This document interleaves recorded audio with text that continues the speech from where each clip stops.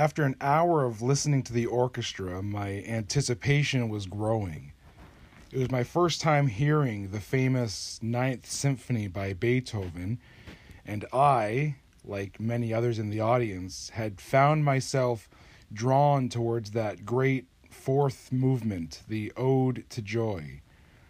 As soon as that vocal quartet stepped up to begin singing, I could feel my heart rate increase. The string section then overtook the vocals with aggression and drive, the entire orchestra trading notes back and forth in a style which is unmistakably Beethoven's. If you've heard this symphony, you'll recall that this section drops suddenly into a quiet solo horn playing a simple line of notes all alone. This is the calm before the storm.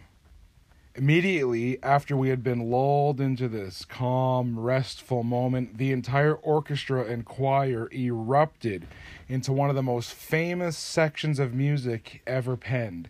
The atmosphere literally changed at that moment. The entire room lifted up. As I sat in the audience hearing all of this, or rather experiencing it, I could feel my body and my heart begin to soar. You don't sit and listen to a Beethoven symphony. It pierces into you. That night was one of the few times I can say that my heart has truly been pierced. I had been pierced by something beautiful. Many of us have heard before about Jesus' side being pierced by a Roman spear following his death. The soldiers who were sent to take down his body had plunged a spear through his ribs and into his heart so they could truly know that he was dead. The Gospel of John takes time to explain that both blood and water spilled out of his side. This may actually tell us that Jesus' heart had ruptured during the agony of the cross, causing something called the pericardial sac to mix its fluid with his blood. The death of Jesus had been uncharacteristically fast as far as crucifixions go. Often the victim of a cross died due to suffocation or dehydration days after being nailed to their cross, but Jesus had died within mere hours. Had his heart literally broken? We don't know, but we do know that his unbeating heart was now pierced violently by a man with a spear.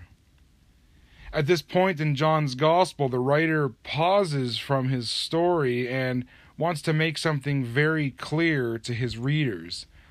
In John 19, verse 35, just after the piercing of Jesus' side, he writes, "He who saw this," the piercing of Jesus, "has testified so that you also may believe. His testimony is true, and he knows that he tells the truth."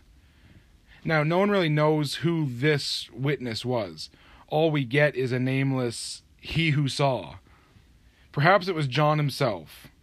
Perhaps it was the soldier who had actually done the piercing. Perhaps it was the same centurion who had witnessed the crucifixion and realized who Jesus truly was.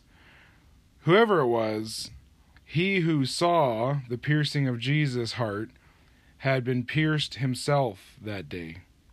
He was pierced by the sight of something so horrific and yet so beautiful that he simply had to bear witness about it. He was pierced with the sight of Jesus hanging dead on a cross. I wonder if he was pierced with that same deep realization that had changed the criminal who hung next to Jesus.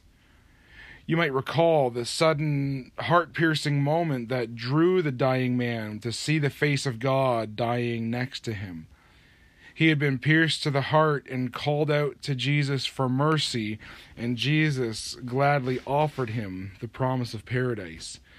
Now this other man looked up to see the face of God, so broken-hearted that blood and water spilled out of him. The sight changed him. Perhaps it will change us too. Let's take a moment today to look at Jesus.